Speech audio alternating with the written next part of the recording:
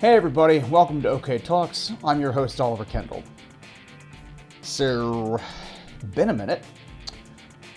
I'd like to start by letting you know that I am in fact alive. And next I'd like to apologize for not having given you, my listeners, any warning at all before I vanish without a trace for months on end. Those of you who know me know that I started a rather time-consuming job around the time that I put out my last episode, but based just on the numbers, there are in fact quite a number of you who I have never met in person, so especially to those of you who don't know me personally, again, sorry to have completely disappeared. I didn't announce any sort of hiatus around the time that I ghosted you all, because at the time I really didn't have any intention of taking one. I really thought I'd just need a couple of weeks to adjust to the job and then get back to releasing episodes normally. But it turns out that producing podcast episodes in the format that I was putting them together before, well, they may have ended up being roughly 30 minutes in length, but trust me, they took a hell of a lot longer to make. Putting together episodes like that with any degree of regularity was just not possible when I'm in the office 45 hours a week.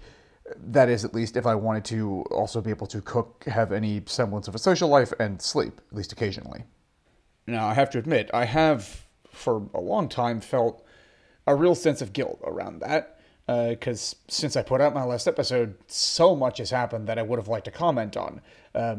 So much in general, but especially things that specifically fall into my niche as a liberal with a national security bent. But I didn't say anything, because everything seemed so important that it required a massive, deeply researched, in-depth episode all on its own, and I always thought, oh, I should wait till I have time to, sit down and really do it. But as my friend Nate, who, by the way, deserves all the credit for having hounded me constantly for months to start putting out episodes again, put it, that's like being in a relationship, unexpectedly not talking to your partner for 3 months, and then continuing to just not talk to them until you have, just the right thing to say. Which is stupid. So instead of continuing to do that, I'm going to try to bring OK Talks back. Now, I'm not sure yet what form that'll take, since I just don't have the bandwidth to do basically 30-minute editorials with any degree of regularity like before, but I'm going to try to come in and comment in some form to try to, as I always said before, help my American listeners understand some of the big things going on in the world from the perspective of somebody who's lived on the outside, and help my non-American listeners understand just what the hell is going on in my own country. Now, I should note here as well that I don't in any way speak in this podcast for the company of my day job, and will just not here talk about things where they might present any sort of conflict of interest. This little, reset episode has thus far been basically just my mea culpa for ghosting. Now, based on the instinct that I built over a whole bunch of previous episodes of this podcast, I'm really tempted now to go into a deep dive on the potential massive Ukrainian counterattack against the Russian invaders to take back big chunks of the southeast part of that country that we are probably about to see. Or to giggle for 30 minutes at Mitch McConnell's profound bad fortune to have to watch the spectacularly incompetent Senate candidates Trump basically foisted on the Republican Party just melt down in the most hilarious way possible. If you don't know what I'm talking about, Google Herschel Walker, or Google Dr. Oz and the word crudité. Or to freak out for an hour over the profoundly precarious state of Western democracy as represented in Trump's supporters' ever more violent threats against basic governing institutions in the United States, and Jair Bolsonaro clearly laying the groundwork to just disregard the results of an election coming up in Brazil in which every indication is that he's about to get his ass handed to him. But I'm not going to do any of those things because I don't have time. Instead, I'll just say that today, unlike most days, frankly, I'm feeling optimistic. Not about sort of relaunching this podcast. That I'm worried that I'll screw up and not meet even my most basic expectations for how much I'll be able to do this. But strangely, I'm feeling kind of optimistic about the world.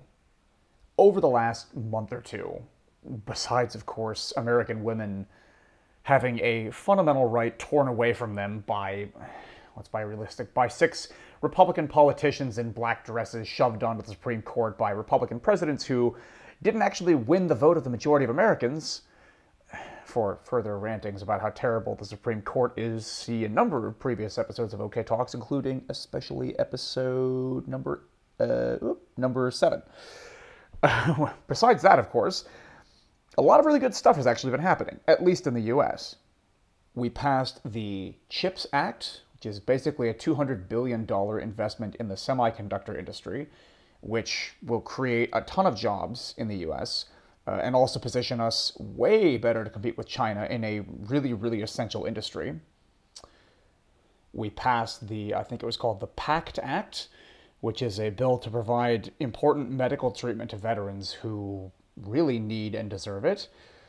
And I should say, as somebody who in previous episodes has endlessly lamented the Democrats' abject weakness in the realm of bare-knuckle partisan warfare, I especially love that we passed it in a way that involved basically playing legislative hardball, which we usually suck at, since Republicans, for reasons passing understanding, appear to not want to provide this health care to veterans, because Republicans are the party of patriots and supporters of the military.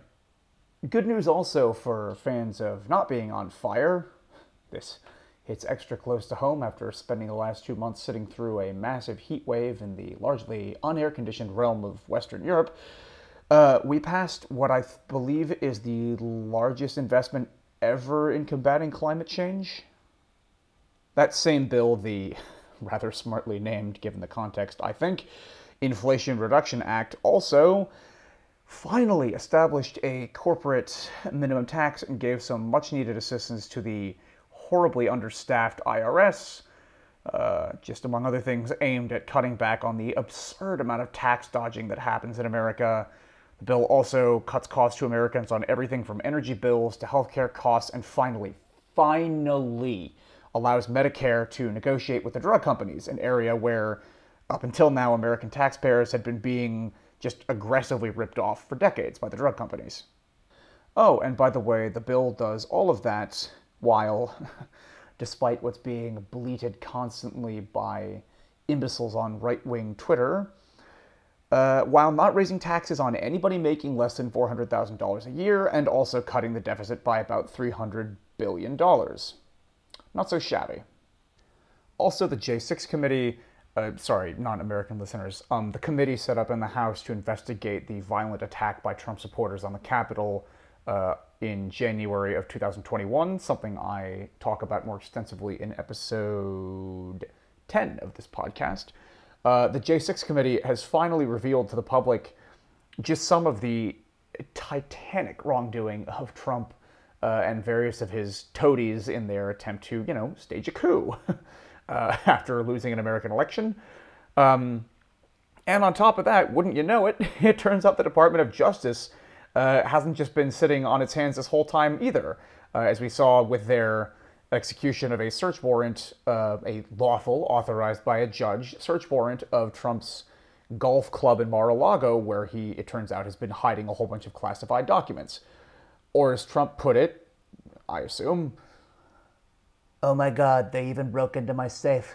It's the worst attack on any American politician, on the American people. Great people, really, really, really terrific people. The most terrible, very bad, bigly attack on America in the human history of time." Looks like my already mediocre Trump impression has suffered during my time away. In any case, also, inflation seems to be slowing down. Gas prices have been dropping for like 2 months straight. Here's where I need to just add a PSA to any American listeners I might have who think the previous rise in inflation and gas prices are somehow President Biden's fault or an American phenomenon. They are not. Both are worse over here in Europe, in every single European country where Biden is, checks notes, not actually the president. Speaking of Uncle Joe, just in terms of the electoral horse race front, the recent uptick in his approval rating seems to imply that people might have finally maybe started to realize that they're actually pretty goddamn lucky to have a relatively calm, competent, very experienced person as president, who is frankly doing an excellent job. Furthermore, and you heard it here, okay, well, not first, but you heard it here also, the blue team is going to hold and probably expand our majority in the Senate, and at this rate, we might even scrape a majority in the House, which would be a game changer.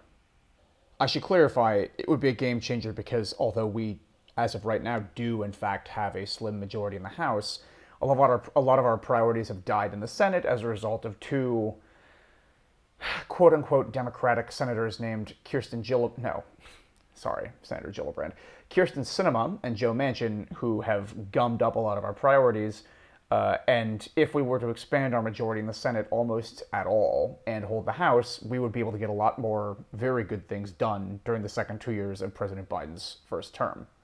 Furthermore, in addition to some really good things happening recently within the United States, this summer hadn't gone so hot for several enemies of the United States and the liberal democratic world more generally. And yes, for any who bump on the use of that word enemy, we should think of at least Russia and probably China as enemies. So, first of all, strategic genius Vladimir Putin's 3-day colonization of Russia's Ukrainian neighbors has at this point lasted closer to 6 months, during which the Ukrainians, with support from the global good guys, have made an absolute ass of the supposedly invincible Russian army, killed tens of thousands of them, including a huge number of generals, which is, I'm sorry, hilarious if you know anything about the abject incompetence required to lose a bunch of generals, or any. For reference, the United States, despite having been in a lot of wars over the last 50 years, I don't think has lost anyone that high-ranking in at least like half a century. Now, I should say, in celebrating Ukraine's having done way better than everybody expected, I don't mean to minimize the profound suffering inflicted on the innocent people of Ukraine as they are, on a grand scale, raped and pillaged by the orcs from next door. That's what the Ukrainians have been calling the Russian military. Evidently, they like Tolkien as much as me. But for a 3-day special military operation, this sure is taking a while for the Tsar and his minions. And the counterattack the Ukrainians are about to launch feels just as heroic as basically everything else this underdog country led by an underdog president has pulled off over the last 6 months. I want to say again here, credit to President Biden for having done an excellent job shepherding the global coalition that he's put together in defending Ukraine and making sure that they are, as a lot better armed than they would have been had a less competent U.S. president been in place. A less competent U.S. president, or even one who had several years ago attempted to extort the Ukrainians by threatening to not ship them arms that they had paid for in exchange unless they gave him political dirt on a domestic opponent. Someone like that. Boy, Trump's first impeachment didn't age well. Oh, also, the Chinese just threw a massive, hissy fit because Nancy Pelosi visited Taiwan, which is, I'm sorry, just hilarious. Not least because they didn't seem to feel nearly as threatened when other male politicians visited, but also because them doing that, I'm sorry, it's just pathetic. It's clearly an attempt to distract their population with red meat, since the absolutely vile, vicious government of that country has so egregiously mismanaged almost everything for the last couple of years in the lead up to President Xi now attempting to basically coronate himself dictator for life. Oh yeah, and we killed the head of Al-Qaeda again. I don't know. There's a lot to worry about right now, a lot. But for today, for all those reasons I just rattled off, I feel optimistic. And on that uncharacteristically positive note, OK Talks is back, in some form, under construction.